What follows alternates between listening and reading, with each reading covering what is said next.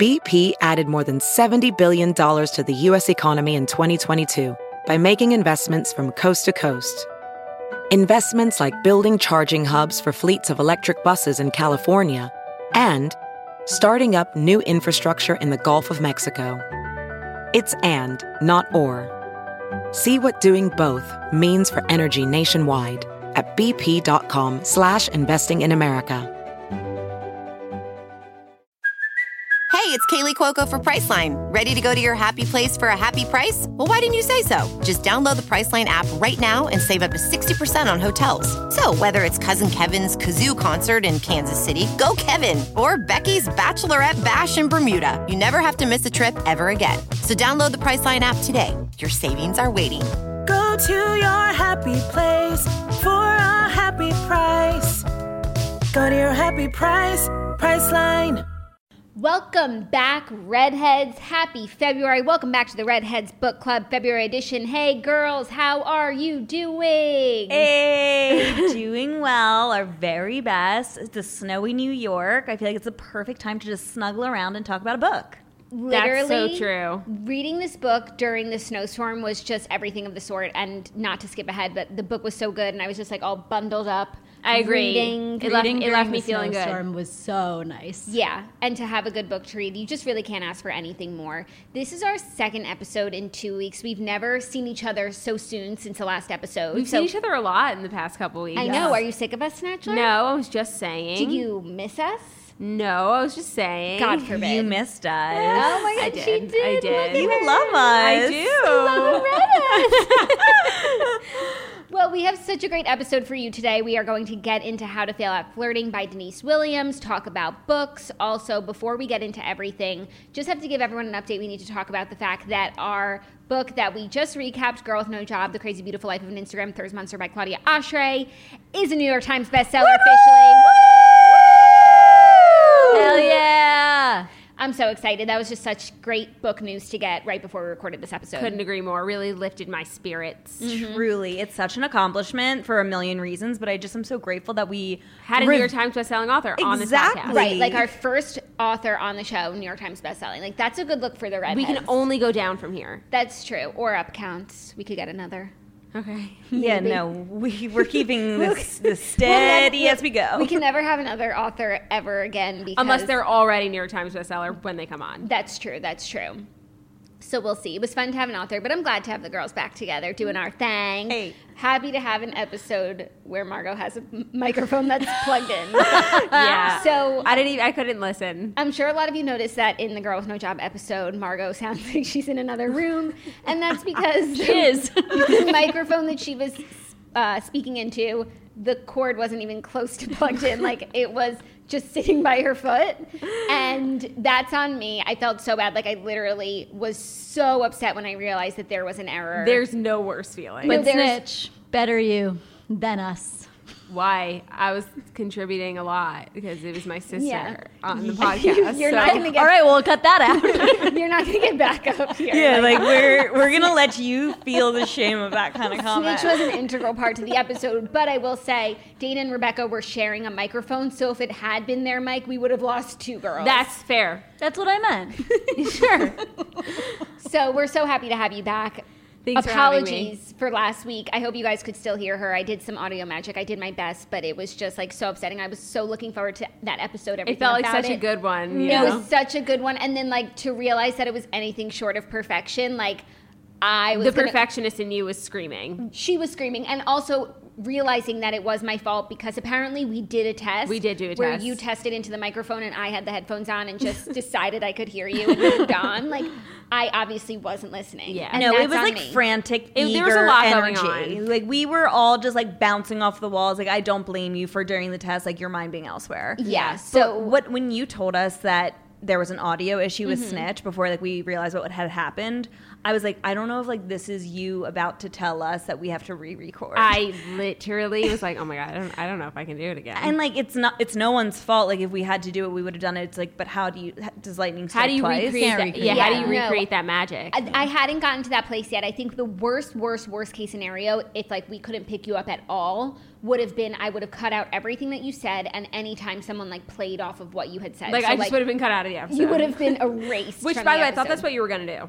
I thought I was going to do it also, but then I realized you were coming through on my microphone, which is like, you can hear the truckers honking back there. You should hear the girl sitting next to me be able to speak. Yeah, I thought you were going to have like a solo sesh with Snitch recreating just her answers to match everybody else's responses. And then I thought you were going to splice those in. I thought the exact same Dana, thing. maybe someone could have shared that suggestion like while I was trying to fix it. No, I'm so I thought it was going to be so glad, much work. I'm so glad you didn't. Yeah. I'm so glad you didn't. No, it all worked out. I hope everyone enjoyed one of our most popular episodes.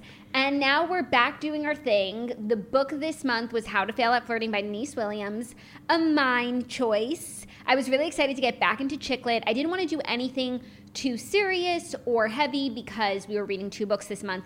And for so many reasons, I feel like this was the perfect book to read this month. So before we get into our thoughts, I'm just going to give a quick summary for anyone who didn't read the book yet. This book is, you think, a classic boy meets girl story, but it turns out boy meets girl, and there's so much more between them and about them than they even know about each other. Mm-hmm. So the story is told from the perspective of Naya, who is a professor. She is an educational queen working at a university, and she has just thrown herself completely into her job. Her job is her life. We find out because she has experienced trauma in a past relationship, and in order to deal with that, she is just completely immersed in her career and being successful in her field, which is being a professor of education, where she teaches others to educate. So it's like, like it's a, what's it called? Meta. It's meta. Thank you. Anyways, one night she's drinking with her friends, and they're like, you need to get out more. You need to flirt. You need to meet a stranger. So she goes out and she meets a handsome man at a bar named Jake. Like, that never happens. I can't. That never happens, but they hit it off, and they're on their way to having a great night and a one-night stand, hopefully, which is all she really wanted. And she drank too much that night, and she throws up in his hotel room. But Jake I'm sorry. There are so many things about this book that are so unrealistic. There's one thing that's so unrealistic that, like, we will get to. Okay. I just want to know I just want everyone, like, honestly, disclaimer, like, this is not how life works, so, like, don't get any ideas. I don't know. Sometimes. I think that it's the definition of when you least expect something to happen, like, something great's going to happen. But anyways. Says the 2 engaged bitches. Like, I can't. Jake is so enthralled with Naya that he texts her the next day wanting to go out again. They have another wonderful date. Jake's story is that he is in town in Chicago for a wedding this weekend. Fast forward, we find out that Jake was also in town because he is now overseeing the advisory committee that's going to be restructuring her department. So he really has like a major say in whether or not she gets laid off or gets tenure.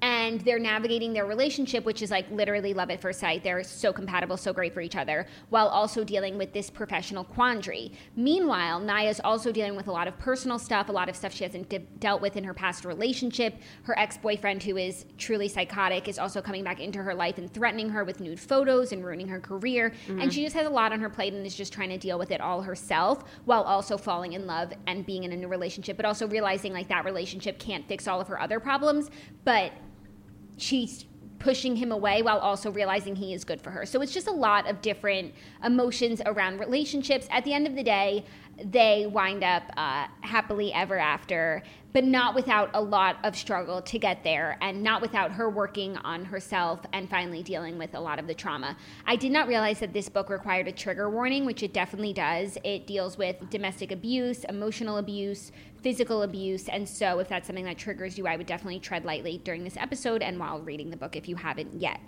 Now, let's get to our overall thoughts on the book. Did we like it? What didn't we like? Snitch, let's start with you. I loved the book because I love living in, like, a fantasy world. But, no, I really liked it. Honestly, the only thing that bothered me was just, like, at the beginning of how everything worked out so well. But then I also liked how it was, like, such a cute book, like, rom-com-y, and then it's, like, there was this, like, deep layer, you know? And it's, like, that's what really, like, brought the book home for me, whereas, like, it was so much more than, like, a love story. So I actually really enjoyed the book. Like, I couldn't put it down. I finished it in one day. Yeah. It definitely was more than just your average romance novel because there was a lot to unpack. There was a lot of depth. And I learned a lot just about the human experience, you know? Yeah. Dana? I was going to say the same thing, that the way I know I liked the book a lot is because I also couldn't put it down. Read it in one day, never wanted to stop reading, wasn't bored. Like, usually you need a break in the middle of even a really good book, and this was just beginning to end, held my attention, which is rare, and I really, really liked it. I'm not usually a rom-com girl. Like, I roll my eyes and I find it corny, and it didn't really have that effect on me. Like, yes, obviously a lot of things were unrealistic, but ultimately I thought it was a very touching love story. That's a good call. What did you guys think about the like flirty banter? It's hard, I imagine, to like write flirts. Do you know what I mean? Yeah. And some of it I thought was like cute. I think it's just hard to achieve. I'm really into because they're that. failing at flirting. Yeah, we'll get to the title. Yeah, because it does not apply. Agreed. I like that nerdy humor, like the bad dad jokes, like that's so up my alley. So I was actually laughing. There were obviously cringeworthy moments where like, okay, can we stop talking about like the old ladies that you're secretly dating? Like, Yes. Right. that was a little Right. tired by the end, but Yeah. ultimately that's like kind of representative of a new relationship where It's you're so like, true. oh, this worked the first time I stuck into Yep. the wall. Let me keep going because like it's Yeah. safe territory. So I thought they captured that pretty accurately. Yeah, Bex. I didn't really like this book. Oh. I know, shocking. And I haven't admitted that to the group yet, but I think it's time for me to come clean. Okay. That I was never very sure what this book was trying to be. That was sort of confusing to me along the way. Like, I didn't know if it was like a listy kind of book, like where like lists were a very common theme. I felt like it was just trying to be a lot of things at once, and it kind of confused me. And Dana, your point about it being a rom-com, I like rom-coms, but it didn't feel like it was a rom-com. It was like pretty serious at times and like kind of silly at times, but not silly enough for me to be like, oh, this is a beach read. So I think like I was expecting it to be one thing, and when it wasn't that, I was like kind of confused and like sort of perplexed about how I felt about it. And at the end of the day, I didn't think it was that good. Interesting. Well, I'm glad we have your perspective because I'm sure there are people who didn't like it either, and it wouldn't be an episode of The Redheads if we all just agreed. We need a 100%. contrarian amongst us. We do need a contrarian, and that's going to be you this episode because I did really like it. And what you didn't like about it, the fact that you didn't know what it was trying to be, is what I liked about it. Like, when I started reading it, I had absolutely no idea what was going to happen. Like, how is this guy going to tie back into her life? Like, where does her ex-boyfriend come in? And so I just felt like throughout the whole book, I didn't know what was coming next, and I also like wasn't trying to beat myself by guessing. I was just enjoying it.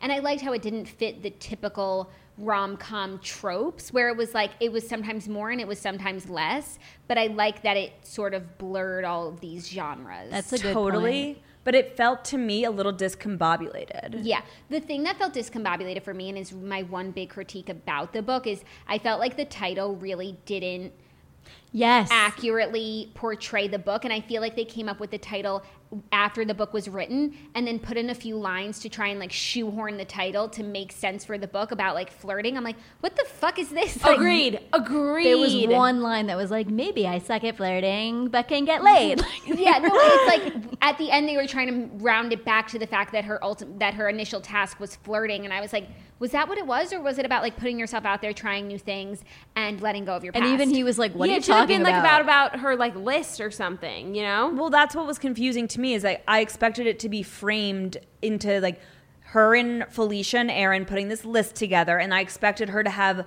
a bunch of instances of flirting and experiencing like different men and different ways of putting herself out there and I mean, just like the evolution of relationships. Like, it's and like the chapters were based on the list. It so could have gone that way. Like, it really could have been a one-night stand, and then like, night 2, how are you going to flirt with this guy? And Ooh, I kind of would have liked that. Yeah, that's a whole different book. I just feel like that's the book I was expecting to read, and I'm fine with it not have been that, but I wasn't sure what it was, and it felt a little partitioned. yeah.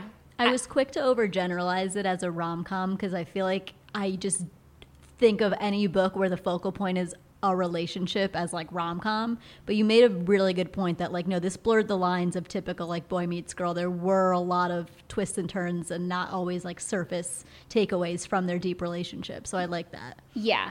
I definitely think there was just like a lot there, more than I expected when I picked it up, and definitely more than I expected from the title, and I just don't think the title did the book justice. That's my Agreed. critique. Okay, let's get into the DBQs. I'm so excited because Denise Williams, the author of the book, had a book club kit on her website with all of these questions for a book club, which is us, and also accompanying cocktails. And I was really close to like bringing you guys some cocktails, but they were really involved. And I was like, okay, You love involved. I know, You're a but little it was chef. like, no, it was like beyond my bartender skills. So maybe another time if you're. I would love a little martini Me action. too. Okay, next month I'll bring you guys some accompanying drinks with whatever book we're reading. Thanks, Jax. But first question, Naya begins the book feeling she's in a rut after closing herself off for so many years. Did Naya's list make you think of what you could add to your own to-do list? Absolutely, yeah. Oh, it did? Let's Yeah, hear, no, Snitch. I'm not sharing. Snitch, That's tell private. us. Absolutely not. Come on, even with the redheads. No, there's people And the whole listening. world. No, I just feel like it makes you think of like if you had to put together a list of like things that you wish you would do more, like all of us could definitely put one together. Yeah. Like you're saying all of you in this room are living your life to We're the just absolute asking if fullest. you thought about it. Did it cross did your the book mind because Yes, of the it book? crossed my mind. Wow, that's crazy. For me, the book did not cause me to think about it, but now in thinking about it, yeah, of course, I need to work on my to-do list. But just this idea of lists in the book just felt shoved in there, and that's not what I took away from it was her to-do list. Yeah, no. I know. It's bizarre. So no one else was thinking. I liked when she said that she wanted to learn Spanish. I was like, same. I used to know Spanish so well. I would like to relearn Spanish. Yeah. Yeah. Ayudarele. Oh, God, Dana. What does that mean? I'll help you. Oh. I am a big list maker. Like, I love making lists, but it's usually in connection with like work or like a packing list for a trip coming up. It's never something fun for myself. So Yeah. I think that could be a good takeaway from this book. Like, oh, what's something I actually want to do and not because I have to do it. Yeah, like something that will get me out of my comfort zone and not something that's like a bucket list, but just things that might enhance my life that I need to push myself to do. That's not something I would have thought about if not for the book club, but that is a good takeaway if you're continuing to think about this book. Yeah. I don't know that I'm going to be continuing to think about this book. But you're going to think about your list. No. I said it crossed my mind. It didn't say that I took pen to paper. Damn. Show us your list. Show us your list. Okay, Jake goes with Naya on tilt in the Ferris wheel despite his fear of heights. Is there a fear you'd be willing to confront to be near someone? If that means someone's near me, hell yeah. I'll do anything for human touch. You know what's so interesting? In this book, like when they were having those first few dates and like those feelings of like being on an amazing first date where you're just like drunk and like you really feel like you love this person and they wound up being in love. That is the best feeling. And I actually am afraid of heights. And when they did that thing in Chicago where they like look over the city, I don't know what that is, where you go in like a glass Like an thing. observatory? Yeah, I was just like, oh no. Oh, no. And also with them drinking, like it's crazy she didn't throw up sooner. Yes. I don't really have normal fears, but I do have a very intense fear of missing out, FOMO. Yes. And Would you miss out for For the right person. Josh. I missed out for Josh, which is how I knew it was real because Ben Soffer had an amazing birthday party at LPR, and I was stuck in Minnesota at a Wait, wedding. you weren't at that so- party? Oh, that I was party. actually just talking about it last night. It was like one of the Yeah, best that parties. was something I accomplished a fear over. Wow, that party Wow. like changed my life. That's a yeah, great I'm so example. sorry, Great Jake. example. I was in Minnesota not knowing one person, and I could have been at Ben Soffer's LPR 90s birthday party. Oh my God, it was such a good It was such a good party. Don't worry, you didn't miss anything. We need to recreate that when the world reopens. Okay, next question. Naya finds it hard to disclose her past trauma to Jake. Why do you think this is, and what makes her ultimately feel she can trust him? Well, I feel like she didn't even like tell herself like how she felt about it, what Mm-hmm. really went down. So I don't know that like it makes sense that she wouldn't go and tell Jake right away.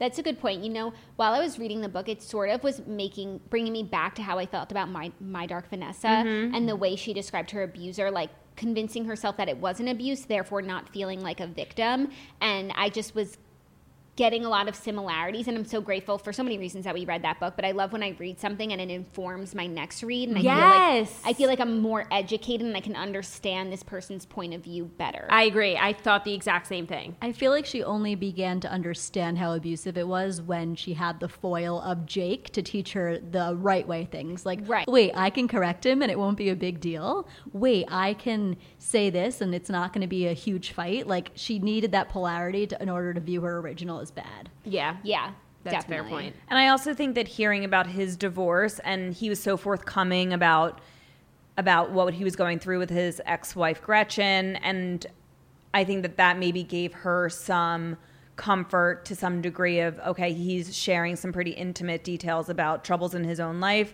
It might be okay for me to do the same. Yeah. As a professor, Naya discusses some of the challenges of her work. Do any parts of Naya's story challenge commonly held beliefs about universities and professors? I love this question because I've never really read like a romantic story like this or about a young professor, and it definitely challenged like what I think of as a professor. You know, when we went to college, I don't think we had many like 32-year-old young single professors, and it was really interesting to hear about how hard she had worked and the point that she was at in her career, like before she had tenure. And I liked that element. I thought that her career choice was not something that I'm very knowledgeable about. So I like that she was in a field where I got to learn more about it. Yeah, and I feel like that's a pretty common tug of war, what they were actually delving into, which was bottom line versus educational potential. And I liked how at the end they were like, you guys aren't doing that well, but we're actually going to shift focus not to be totally monetary based and instead focus on how we can get there by like encouraging the department, which was probably just for the books. Like, yeah, it was a happy ending. It's like, and you all win. Yeah, but it was a good thought. I always love a happy ending, but it came a little too easily, that part. And I like how hard she fought to defend her profession. It caused trouble in her like seemingly perfect relationship with Jake. Like they were still in the honeymoon phase, but she was like, this is so important to me. And the fact that you and your team aren't able to see that is disconcerting and demoralizing. And so she was obviously so passionate about her work, and it seemed so fascinating. You know, I really actually liked hearing about like this field of education and kind of like I don't know.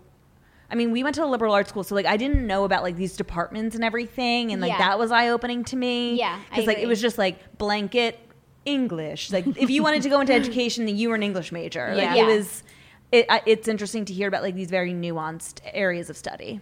Agreed. Also, I felt like there was this overall message of these two people who are so invested in their careers, which is such a great thing. But at the end of the day, like your career doesn't love you back. Like you see with Naya, like at any point in the book, like she could lose her job and like lose everything that she's working towards and everything that is giving her purpose in life. And when she says, this is my whole life, and then Jake is like, but what about me? I think it also highlights the importance of work-life balance. And while it's so good to be so driven and have something that you're so passionate about, like a career, your job is never going to be able to fulfill you 100%. Like there has to be other pieces of the pie.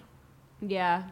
Do you feel that way, Counts? That's a fair point. Like that's how you are about your career, and I just feel like you need to invest more in campers. Right. In book clubs. Yeah. 2 books isn't enough. Counts. You're coming for the campers. Okay, while Aaron and Felicia are somewhat meddling and Tyson and Eric tease, what role do Jake and Naya's friends play in encouraging healthy relationships? I think that they ground them. Do you know what I mean? It's like I think that without Aaron and Felicia, like she would be in her apartment, never leaving. Like she never would have met Jake. So like it brings out like the best in them, and like it grounds them as a relationship. And then I think with Tyson and Eric, he's super nerdy, so they kind of like make him more like gettable. Does that make sense? Yeah. I also feel like the friendships in general, but also in the way they were talked about in this book, like give you perspective, because it's like when you're in something, you can't see yourself, you can't see what things look like. And she did talk about how she never wanted her friends to meet Jake, because if they saw him differently than she sees, then like that would ruin it for her. So but true. Unbeknownst to her, like they were going to love him, and that would just give her even more reason to jump all the way in. But I think in general, what your friends give you is perspective, like the thing that you can see about what's in front of you. And I liked how across the two different sets of friends, there was this shared thread of protectiveness. Like when Naya was so consumed with the abusive boyfriend, the friends were put to the side, and then they were still there for her when she came out of it and only wanted the best. And when Jake was going through his divorce, his friends were extremely protective. They wanted the best for him. So like that's how you know who your real friends are and who aren't. The ones who look out for you and are still there for you after you come out of the storm. Yeah. And I loved how Jake was the one to proactively ask if she wanted to hang out with her friends the weekend that he visited, because like he understood the importance of, if you want to be my lover, you got to get with my friends. Totally. Like You've got to get with my friends. That might be the moral of the story. I love that. Naya appreciates that Jake is a, quote, hot nerd who lacks the arrogance and posturing of her ex. This is a question from the author, and then I want to get into it. She says, what about a cinnamon roll or non-alpha hero is appealing or off-putting to you? And apparently a cinnamon roll hero is a warm and gooey, soft, sweet, and maybe a little crusty on the outside hero. I'm sorry. I don't follow. Okay, so in this book question, the author calls Jake a cinnamon roll hero because he's like not an alpha hero. And I saw later on her website, she defines a cinnamon roll hero as someone who's warm and gooey, soft, sweet, and maybe a little crusty on the outside, like a cinnamon roll. So I guess we're saying he's like warm and gooey and soft, but Like, Where's he's the not just like crust? macho man, you know? yeah, he's not like your average romance novel Fabio. Yeah, he's not like Prince Charming, sweeping. I mean, he's charming, but he's not your typical. But I don't know. Also, like, I thought he sounded super hot. He has Yeah, he's- abs. yeah. He is a businessman beau. Like, what's more I know, they heroic tried than to that? Literally is like the quintessential like Hero. romance novel They were hero. pushing that agenda so hard on us that he was like nerdy, but it's like, okay, but if Why, you're like, does he nerdy wear glasses? and really hot and really rich, like Yeah, Because he can't play basketball, he's nerdy. Literally. No, like, I just feel like when you're a 38-year-old man, like, the term nerd is just, that's not what it is. Like, Yeah. just because you like to do Just 'cause math you're smart, and like, you work. yeah. Like, the bar is so low. in general, though, I feel like that prototype lands. Like people want to hear about the good guy that isn't necessarily the macho man that like has all these good qualities. Like that's a good character for a reader. Yeah, I think that Jake was a great character. I just don't think he was, like, so different from all the Yeah. other heroes that we read about. You know, I think he was He's like pretty in line. He's pretty in line, and he 6 just feet tall. He just seems like a really good, decent guy, and I think that we need to romanticize good guys who like emotionally Nice support guys, you, yeah. and listen and are patient. We need to romanticize To them. learn upon other books we've read, Luis Velez talked about how a real man is someone who's kind, not macho. Yes. I forgot about that book. Great book. But a I good think that I don't think I liked it. Yeah, that's one of those books that, like, the more that time passes, I'm like, huh. Yeah. I'm not like, huh. Yeah, honestly, like I didn't like Nothing to See Here, but now when I'm like when I hear about it, I'm like, ah. Yeah. Now I'm like, Before know? We Were Strangers was the best book ever. Yeah, it was. I know Yeah. it is kind of interesting how they changed on our minds. But I was gonna say, Jake being so in touch with emotions and being able to push Naya in moments where like she was retreating and he was like, no, like this is a good thing. Like we should persevere and like you should see the good that can come from this dynamic. I felt like that is an unusual characteristic in most commonly portrayed men. Yes, I agree. Naya checks off many items on her list throughout the book. Was there one item or moment of growth that stood out to you as the most meaningful? Did it speak to your own experiences? Maybe when she addressed Davis at the round table at the Yes. retreat, Yeah. Yes. when she was just like, I just said that point and you have reiterated all of my previous points and sort of presented them as your own, and I hope that everybody is now aware of that moving forward. I fucking loved that moment. Yeah, Like, because And Flip was like, come to my office. You actually did great. Yeah, but you know what? It's like when someone is like that person, and it's so infuriating in the moment, and it's not on everyone else at the table. It's not going to be like, hey, she already said that. But like Right. when someone finally says it, it's like everybody else, people are just more keen than I think we give them credit for, you know? And even though I think in general, like a lot of people, like this hot shot professor, people probably like believed him or respected him, like sometimes people also see like someone for who they really are. yeah. You know, I would and hope. so I feel like when she finally came out with the truth, it wasn't that hard for people to see what she was saying, Yeah. especially because she had someone else corroborating her story.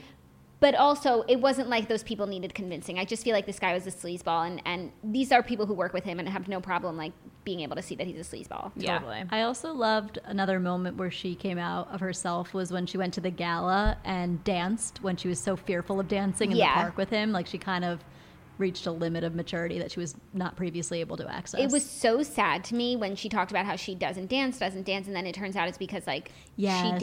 she used to dance all the time, not well, and that like Davis made fun of her for it, and that made me really sad. I kept wanting her to just like show the text to his superior and be like, this is what I know it's easier said than done, but like she had so much ammunition. Yeah.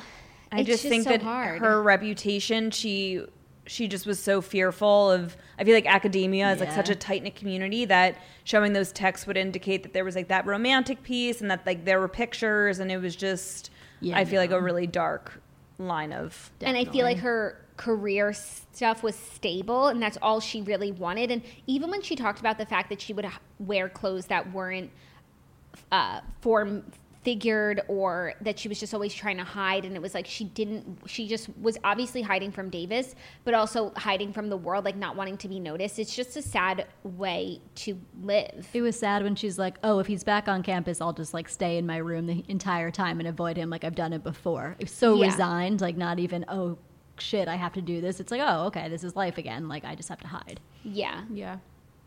Okay, Jake and Naya's relationship begins with the botched one-night stand and remains physical. What is Naya able to communicate through physical intimacy that she wasn't able or willing to verbalize? I actually think this is such a great question, because I didn't realize it until this question was asked, that like she's so much more vulnerable physically than she was able to be emotionally, and I think for her that was just one step in order to opening up completely. But I think that was like one way for her to begin to trust another person. Yes. Yeah. It was ironically easier for her to be physically involved. Yeah. You wouldn't expect that, but it was. Yeah. Also, the book obviously is super sexual, like so many sex scenes. Love it. Just love reading. Actually, a lot of the redheads, we were talking about this on the toast the other day, how books can be so porny. They are porn. And how this one I think is especially porny.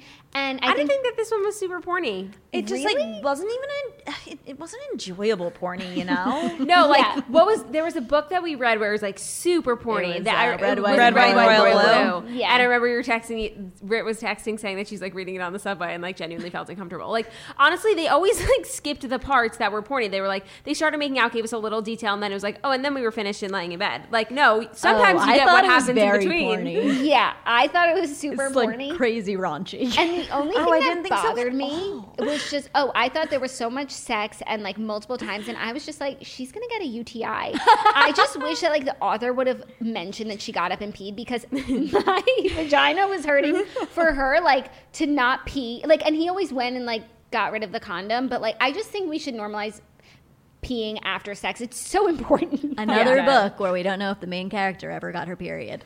It's true. She was, she was always ready, willing, and able. She was always ready, willing. And I was actually thinking, imagine that night at the bar she had her period. Like, we always have to bring it back to their period. I feel like she should have peed, like just to give other women out there like the knowledge that you should pee, because she would have definitely gotten a UTI in real life. Or am I alone in that? No, like that's a fact. Okay. No, that's like a scientific fact. If you don't pee after sex, you get a UTI. Right. It's not like it's a risk. If like, should I not pee? Maybe I won't get one though. Like, you will. Or like maybe once in a while, like you can get away with not peeing, but like every single time, like she needs to get up and pee. Yeah. It would just be another thing that this book was trying to be like scientific on top of every other facet. But they could have just snuck it They gave every other detail. And they gave every other detail. And no, there was like one scene when they were at his house at the lake, and like he left the room, and then he comes back, and then they fall asleep. I'm like, she didn't pee.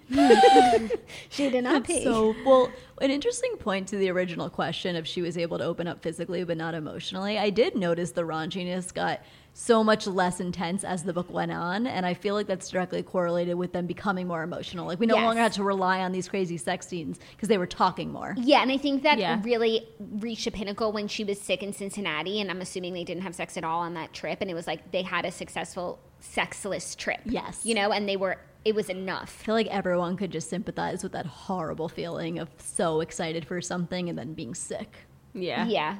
Yeah, but like he was so good about it. Like honestly, that weekend sounds way more fun than like going to a museum. I'm sorry, but that's just me. Yeah. Or I mean, the Ferris wheel sounded fun though. Oh yeah. Okay, I saw on the author's website, the author wrote, quote, I wrote this novel wanting to explore how exes impact how we see ourselves, but I finished it feeling empowered to make my own to-do list and to ask for what I want. I hope you finish with the same feeling. Is that something that you took away from this book? No. What she, like making to-do lists or asking for what you want? I feel like I took away more so her initial accomplishment, which is that exes do impact how we see ourselves, and we need to break that mold. Yeah, no, it didn't leave me wanting to like ask for what I want. I'm sorry, Denise. Counselor, tell us what you want, please. I don't know.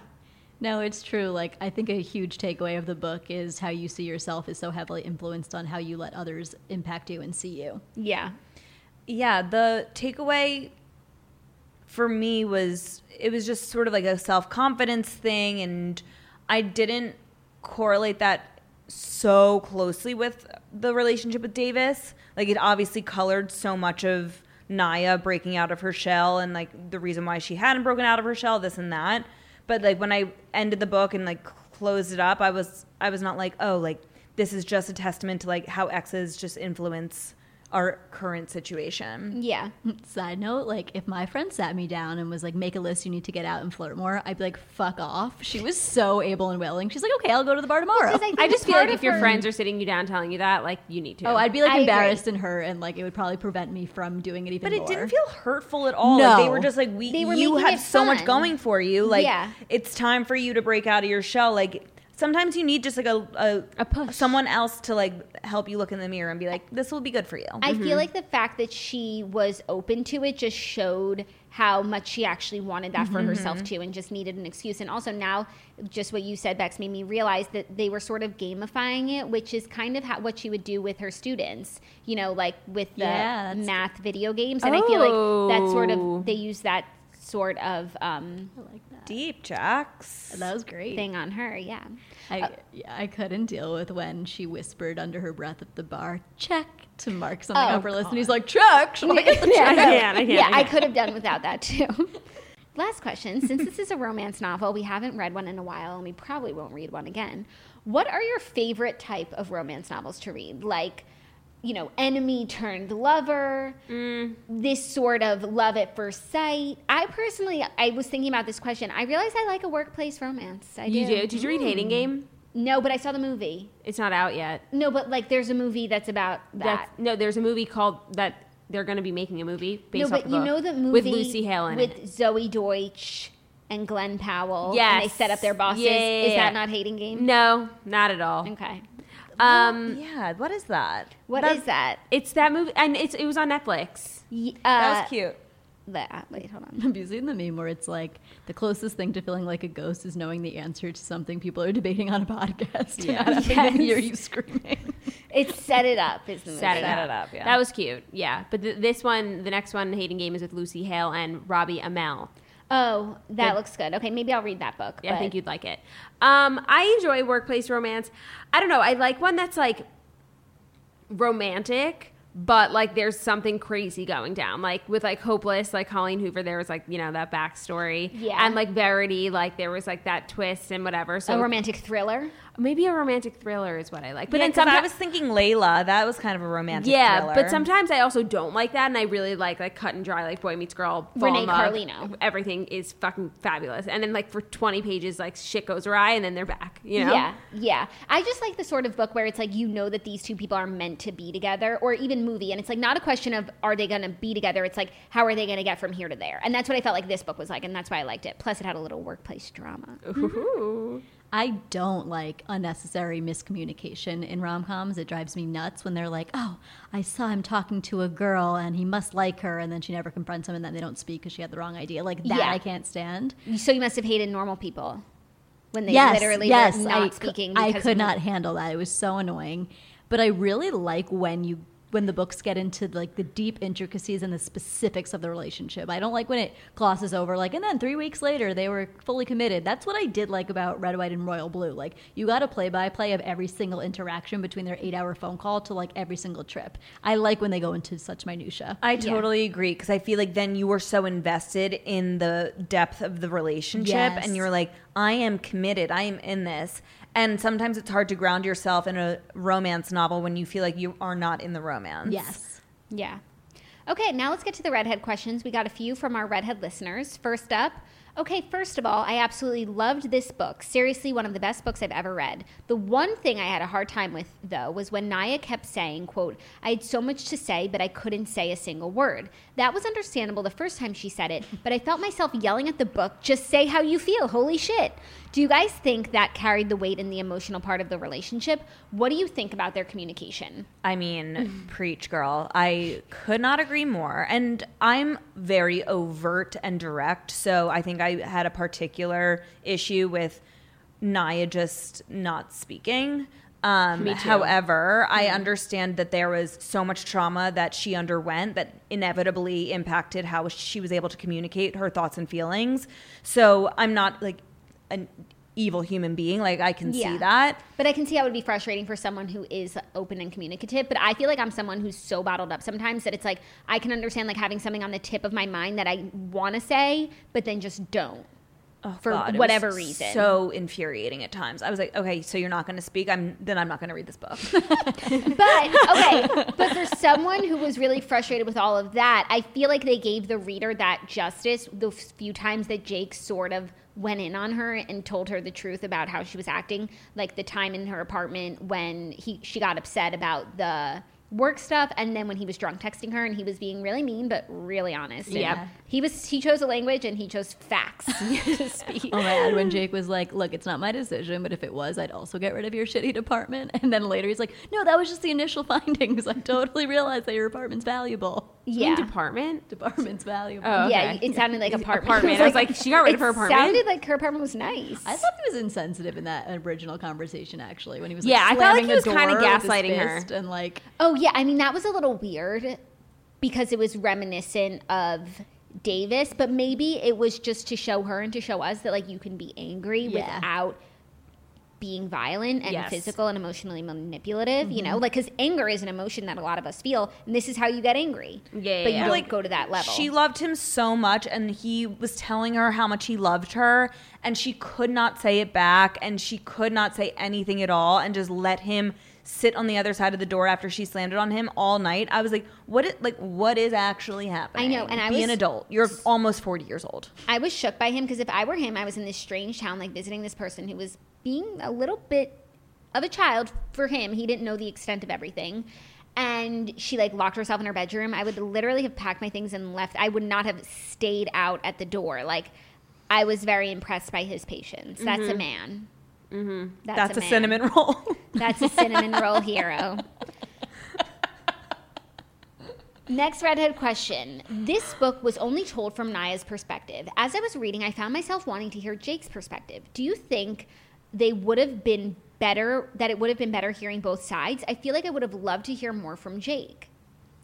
I usually feel that way in books, and I did not at all in this one. Well, you know what? I didn't think about that once until this person asked the question. Then I was like, oh, that could have been cool. But I think what was so great about Jake is we were never wondering how he felt. Like he told us. Wore his heart on his sleeve. He told us how he felt. Yes. I think that would have added like a juvenile element to the book if it was like he said, she said every other chapter. I hate that shit. I hate that shit. Yeah, no, I think he said what he said. Mm-hmm. Agreed. And that was that on that. Mm-hmm. But that is interesting. But no, it was the first book we've read in a while that was really like linear, one person, and I was on it the whole time. Mm-hmm. Yeah, I've always said I hate when it's so, like a different perspective or those jumping are around cliffhanger chapter timelines. enders. Like, you have to like rush through the next one to get back, and then you forgot what you were even rushing back for. Definitely. Yeah, that's so true. I can't remember last time I read a book that wasn't jumping around. I hate jumping around. Is the next book jumping around? Is the next book jumping around? I don't know. We'll get to that. Okay. Snitch, do you know what the next book is? Should I? Prepare to have your mind blown. I'm actually so excited for the next book. Wait, why? Do you know? Because it's a book that I would be reading. Oh, okay. Because it's a Becky's choice. It's a Becky's choice. So I'll hate it. Same. Actually, you probably will. And so will all the redheads. And so will everyone. Okay, last redhead's question that has nothing to do with this book. I have a question that does not regard this book. I hope you can still answer it. I was wondering if you could give some tips to any redhead that doesn't read as many books as you or as fast as you. I'm trying to get there. I'm always fascinated by how many books you girls read in a month, and I want to get there. Would love to know what your reading routine is. I have been reading before bed every night. It's truly the only way that I can go to sleep. But girl, don't pressure yourself, you know? Like, take it at your own pace, and you can listen to these podcasts whenever you want. But I would just say before bed is a really good time. I agree. And it's also a great way to quiet your mind. And I need to go back to doing that. Like, even if I'm reading one book over the course of a week, it's just, it's so bad for me to go from TV to try and go to sleep. I can't turn my brain off, and reading really, it helps with the in-between. But I also think for me, I would never be such a speed reader and read so many books if it wasn't for the Kindle.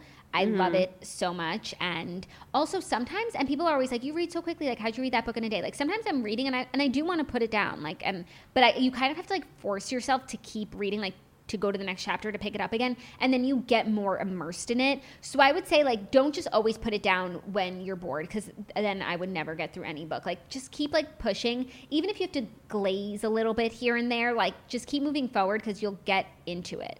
Yeah, I was going to say, don't be afraid to, like, skip some paragraphs. I've never done that. But like, sometimes I'm reading something, I'm like, and it's like a paragraph where I see that there's no quote, so there's no conversation. There's something I really need to know. It's just like a fucking paragraph describing something. And I'm like, do I really need this information? Probably not. So I skip it. You know what? When I was reading the epilogue to this book, I was like, I read every other word because I just felt like the epilogue was really drawn out. Did anyone else feel that way? Like, talking about wedding cake? It was like they were at Tyson and Eric's wedding. Yeah. You thought it might have been theirs from the first sentence. Yes. Oh, yeah. Do you remember that? And I was like, ooh. I also thought that he might propose there, and that is just so unacceptable. And they were just going really into detail. I was like, isn't the book over? Yeah, you're right. It's just funny, I feel like, this association between reading and speed. I feel like people are always like, how do you read fast? Or, like, focus on it even when they're reading themselves. And I just, like, it never crosses my mind to even really look down at the percentage I'm at or, like, focus on how quickly I read a book.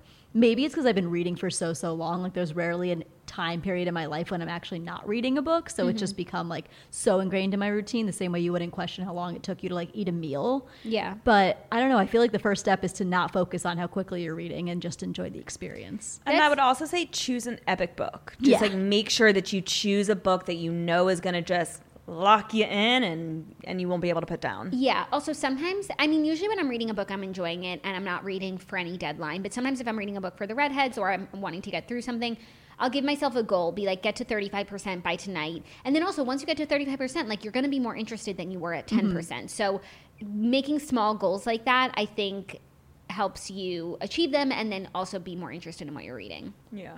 But apparently you shouldn't even finish books that you don't like, according to Rebecca. And so if you're not liking it, don't read it. Yeah, it's true. DNR.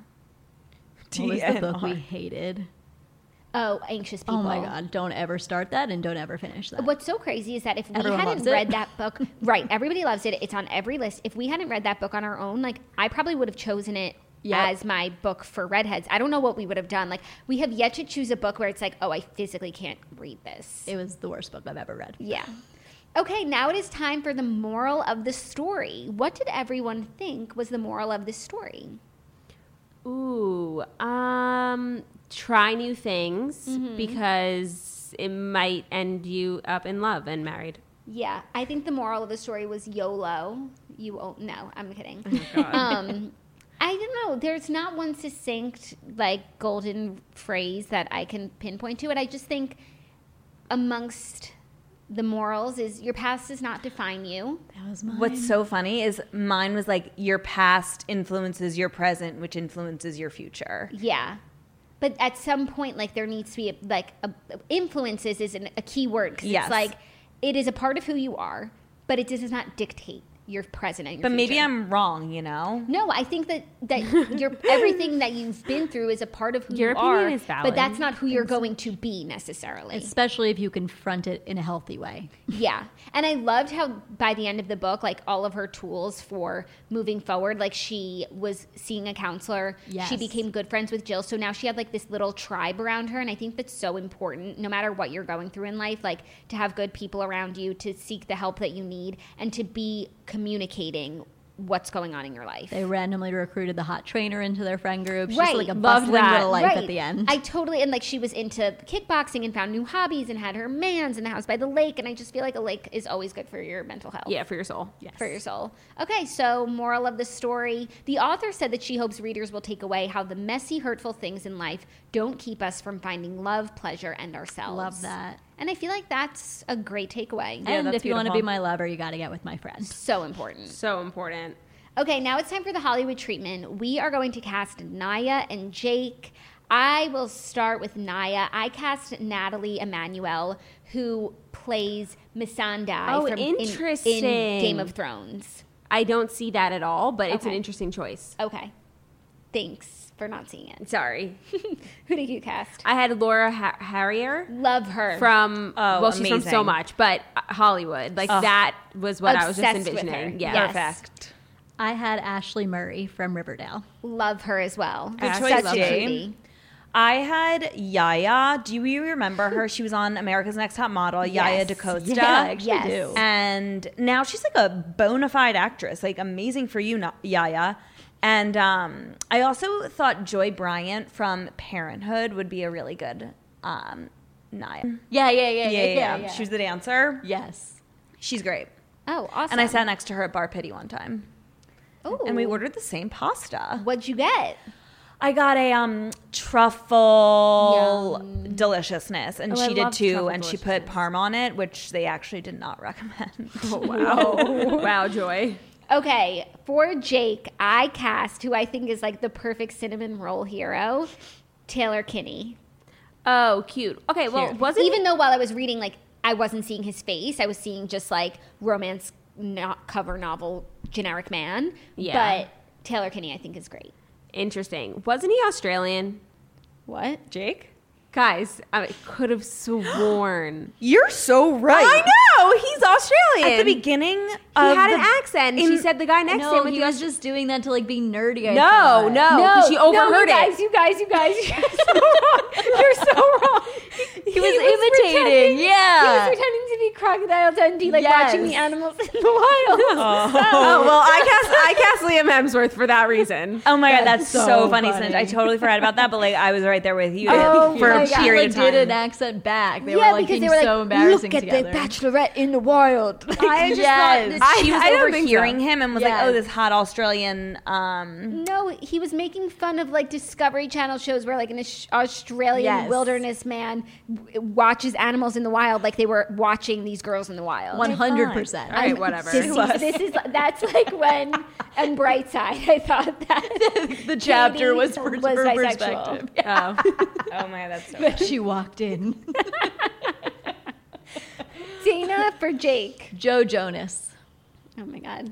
Okay. I He had was a John. cinnamon roll. I had John Cena a la Trainwreck. You remember he was like kind Yeah. of nerdy You and know, okay, no, but Bill Hader Oh. would be great as Jake. I just Yeah. thought of Jake as like this like stocky hot nerd. Well, Like I buff. thought of him as like, yeah, like this chiseled businessman Beau who's like so good looking and Gretchen's so stunning and they're just like the perfect looking couple. And then like they threw this cinnamon roll hero term into it. I'm like, oh, so he's a Pillsbury Doughboy. I also had Chris Pratt as an option. Oh, that's a really good one. I had Ed Burns. Do you know who that is? He's like the literal cinnamon roll hero. Have you seen 27 Dresses or what else is he in? He's like, if I showed you a picture of him, you would know exactly who he is. But apparently he's in his 50s now, which is just time flies. This guy, but that's not a good picture. Like, That's so him. Oh, he's cute. yeah, he's just like always that boyfriendy type. The one on the right. That is so That's Jake. a good one. Obviously not the woman in the picture.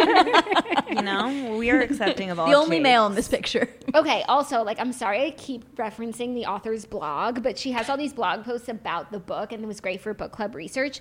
But she did her dream cast for the movie, and I actually think you guys would find it so interesting. Oh my Tell God. us. In her head, this is the dream cast. Naya would be played by Journey Smollett, who, Love that. yeah, I totally is see a that. a great call. Jake, Henry Cavill, which is really what I was seeing. Classic, yeah. Yeah. Felicia Issa Rae, perfection. perfect. Aaron Jesse Williams, Yes. perfect. Yes. Flip Alan Alda, so good. Yes. And Davis Eric Bana. Those are really so good. good. Yeah. Like she crushed it, but obviously she would It's know really best. moral of you to not take them from yourselves and like just let. Wait, who not was let us Davis? know. Eric Bana. Really a good one. Did you say Alan Alda? Oh, Yeah. Eric Bana. Yeah, oh man, from Dear Alan John. Alda, ALDA. For what? For Flip, the president. Like Oh, yeah, because I looked him up and I saw an old guy. I was like, Eric? I think of Davis as being like clean shaven and like scrawny. That's it. That's what Eric, the Yeah. guy, looked like. I He had know. like a I 12 see him o'clock as being shadow. like tall and thin. Yeah. and like And spooky. sociopathy. So Yeah. spooky. Well, that was really great. I'm glad that she did her Hollywood treatment too, because that Yeah. just makes it more fun. Now it is time for our overall rating of this book. I'll go first because it was Jackie's choice. I rated it a 4. I thought it was so good and so enjoyable. Not a 5 because it wasn't like 5 worthy for me, but most of, like great books that I read are 4. So I'm going 4. I'm going to give it a 3.5. Okay. I really enjoyed it. But I just like, yeah, you know, it's like I really enjoyed it. That's okay, it. Okay. I feel similarly, so I'll give it a 3.6. But one of these days, I need to go through all of my past ratings and stack them, and then like recalibrate my ratings. I agree. I like ratings in hindsight. Yes. You know, I think I'll give it a 3. Okay. I Okay. thought you were Isn't going to go horrible. worse. I Yeah. thought I was going to go worse too, but I love Jackie too much. Yeah. Oh, thanks, guys. Well, I'm just kidding. That's not why I'm doing it. I think that it like hit all the marks, and it's just like it wasn't my favorite book. okay. The overall Redheads rating for How to Fail at Flirting by Denise Williams is a 3.525. A 3.5. I think that that's really fair. I think Solid. that's fair. Feels a little high. Okay. I'm just kidding. Well, that's our recap on How to Fail at Flirting. I really loved this book. I think it was just what we needed. I can't explain it. I agree. Yeah. It came at a very good time. Okay, now it's time for the other books that we read this month. Obviously, we all read Girl with No Job. So Oh, yes. good. What did everyone rate it? 5? I think you gave it You gave it a 4.5. Oh, that's nice. Yeah, you're so harsh. But I only read one other book this month, and it was The Boys Club by Erica Katz. I talked a little bit about it on the Toast and on my Instagram. I rated it a 4. It seems high. It was good. I just found it to be really stressful, a little too on the nose. It's about a woman who works at a high-power law firm in New York City, and I imagine it's like literally exactly what it's like to work there. It feels kind of like a Wolf of Wall Street type of story, and she talks about the long hours and the drinking and eventually, you know, drugs and extramarital affairs and all of this stuff. And like she would work like so hard, so many long hours, crash on the floor, fall asleep, like literally fall asleep on her office floor and like wake up and not know where she was. And like I was feeling those things physically too. So I found it to be just like kind of physically and emotionally draining, but good. And you can tell that it's probably based on a true story. I think the author's name is a pen name. I think that this person really did work in this sort of environment. And so I think it is on the nose because it's probably true. So a good book for sure. And I think it was also already adapted by Netflix. So we'll probably see that on Netflix soon. So if you want to read the book. I was a paralegal out of college, and that sounds pretty accurate. Well, right when I started reading it, I was like, Dana, I feel like you should read this because you probably could You relate. lived this. You are her. Are you Erica Katz? No, you're not a lawyer. Definitely not. And I definitely didn't work that hard. No, you're not a fucking lawyer. Yeah. Did anyone else read anything this month? No. I did. What did Guys, you read? I Yes. did. I read The 7 Husbands of Evelyn Hugo. Oh my God, you hadn't read it? No, I hadn't read it. And once again, it was overhyped for me. I can't. I will not hear Evelyn Hugo slander. I know. I'm so sorry. It's probably another reason why I didn't even tell you guys because it was a good read. I would say I would give it a 3.5. You're out of control. You're out of and that control. just makes me question everything you said on this episode, you know? No, like I mean, I don't know what to say. I mean, everyone's entitled to their opinions, and I'm sure there are other readers out there who gave it a 3.5, and you speak for them. And so we welcome you to the table. But I just like, what was not to like? Like, glamorous, fabulous, beautiful love story. Agreed. It was like a little slow at times. Oh my God, it wasn't slow enough. I don't know what to tell you guys. I think that I just need like a little more stimulation. Okay. Okay, well, on that note. No, Dana. Oh, that would have been really good, Snitch. Sorry, Snitch. Come up with another segue. Another transition, okay. Keep working on your transitions. Okay. Well, a book that did give Rit stimulation that had the same effect on me was The Storyteller's Secret by Sejal. The sequel, what? One more time. Your Invisalign got you down? For the people in the back. Was The Storyteller's Secret by Sejal Badani. I think you mentioned it last episode, so then I read it, and it was really, really good. I gave it a 4. I would highly recommend to anybody. Then I read my favorite author, who I referenced a few months ago when I read all of her books about the Neapolitan novels that she wrote. Elena Ferrante has another one, The Lying Life of Adults. Loved it. She's just such a good writer. I rated it a 4.3. I read The Secrets You Keep by Kate Witt. I gave it a 3.5, solid book. And I read A Burning by Megha Mamdudar, 3.7, also a really good book. Oh my God, how did you find the time? No, I It's been a literally did not while have since our any last time. episode, like not Claudia's including. But I guess so. I have also just been sort of on a reading break, and that's why I'm so grateful for the Redheads, because if I didn't read How to Fail at Flirting, I probably wouldn't read again for a few weeks. But now, right when I finish that book, this always happens to me. I'm like, wait, well, I loved reading. Like, I want to start another book, but I have to keep like my mind fresh for the podcast. That is my cross to bear when we reschedule the Redheads and I finish the book and I have to wait in purgatory for 2 more days. I just have a book that I'm always reading on my Kindle that I pick up in between books. What book? You know what book? I Am Pilgrim. I Am Pilgrim. Oh, I'm like rereading it right now. So like I finished Claudia's book and I finished this one. So like I just have been reading it and like I've read it before. So like it's not like a palate cleanser, but you're not like always thinking about it, but you're enjoying. But you guys, it's so good. I just can't even get over how good it is. I literally think that that's why I like can't rate these books a 5 because I compare everything to that book. Okay, I feel that. But I also feel like weirdly, I feel like I Am Pilgrim, it's so not our genre. Like it's crazy that you read it and that we all read it and that we all loved it so much, because I feel like there are so many books like that. You know, even if you look at the cover, they kind of look like those James Patterson novels. Yes. Like, and I just feel like maybe we should start reading those books since we read one and we loved it so much. The Da Vinci Code is next. Right? Like, Truly, we should read the Da Vinci Code. We It's should. so good. It's really good. The Snitchy Code. What's his other really good ones? Demons, Angels, and Angels and Demons. Or like Stephen King, you know? Yeah. I just feel like we would like all of those things. No, those are great books. I can't remember if I finished the Da Vinci Code, but we really should read it for the Redheads. Really good. No. Snatchler, come on. I can't. No, Snatchler, you'll Snatchler. choose it for your next book. No. You would love it. No. Okay, well, I think without further ado, it is time to hear what our next read is going to be. Next read is Becky's choice. Becky, what are we reading? Ladies, gentlemen, we will be reading The Four Winds by Kristen Hanna. I love Kristen Hanna. Yes. This book came out on February 2nd. Like, it's the Oh, book. why do you think I'm not going to like it? Because it's Rit's book. Because it's historical fiction. Oh, fuck. It's Great Depression. You But guys- I love Kristen Hanna. Did you guys read Night Road by Kristen Hanna? No, but So Claudia good. was There's a book just called starting it. Nightingale. Books I and told her Night to. Road. Okay, you guys. Because I told her to. Wait, we're Let's- taking away from Rebecca's moment. Sorry. This is my moment. Okay. I was there for your moments. Okay.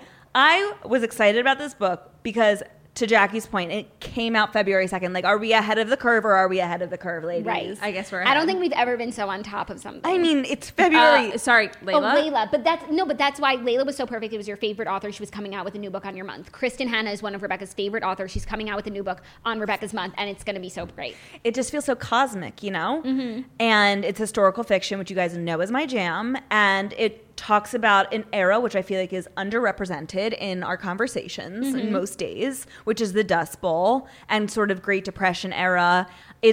It's going to be great. I think it's I'm about a really woman who moves out excited. to California because the Dust Bowl just affects her crops and livelihood. So Oh, wow. it'll I'm school- excited. I mean, I love Kristen Hanna, so that's the only reason I'm excited. And I am looking forward to learning about a period of history that I'm not so familiar with, that I don't know, that I haven't read so many other books on. I've learned about the Dust Bowl recently a little bit. I watched like America in Color on Amazon. Other than that, I wouldn't know what it is. So I'm really excited to learn more. It's a true honor hearing that from a history major. No, for real. Like, Yeah. I agree with what you said. We don't talk about I that love era her. enough. So let's get into it. Thank you guys so much for another wonderful episode of The Redheads. It is always a pleasure. We will see you next month, the first Thursday in March. We're like the Met Ball, the first Thursday in March.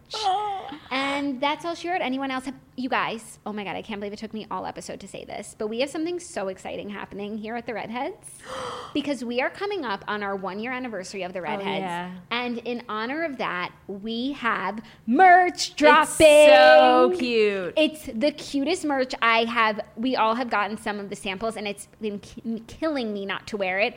These are items that I've wanted to make since we like launched the show, and our logo is just so collegiate and cute, tasteful, and the merch items are sickening. They'll be launching in about 2 weeks. Stay tuned on our Instagram, and obviously, like, if you follow me, you won't be able to not see all of the details about the merch shop. We are so excited. We're gonna have mugs, sweatshirts, notebooks, phone cases. It's gonna be sickening the merch down. Sickening the merch down. And a great way to celebrate our 1-year anniversary. I can't believe it's been 1 year of the Redheads. Like, And most of it was during quarantine. right. I mean, there's literally never been a better year to become a redhead or to start the Redheads. And so I'm just so glad that we do this, that we've kept doing it, and that so many of you are still listening and reading along with us. It is really like one of my favorite things that I have going on. No, I'm obsessed with the And redhead. it's never too late. Unhealthy. To It's become a redhead. Never too late. Do you find counts that it's ever too late? No, I don't. I think I want to get that like tatted across my ass cheek. Back. Tramp stamp. Never too late to become a redhead.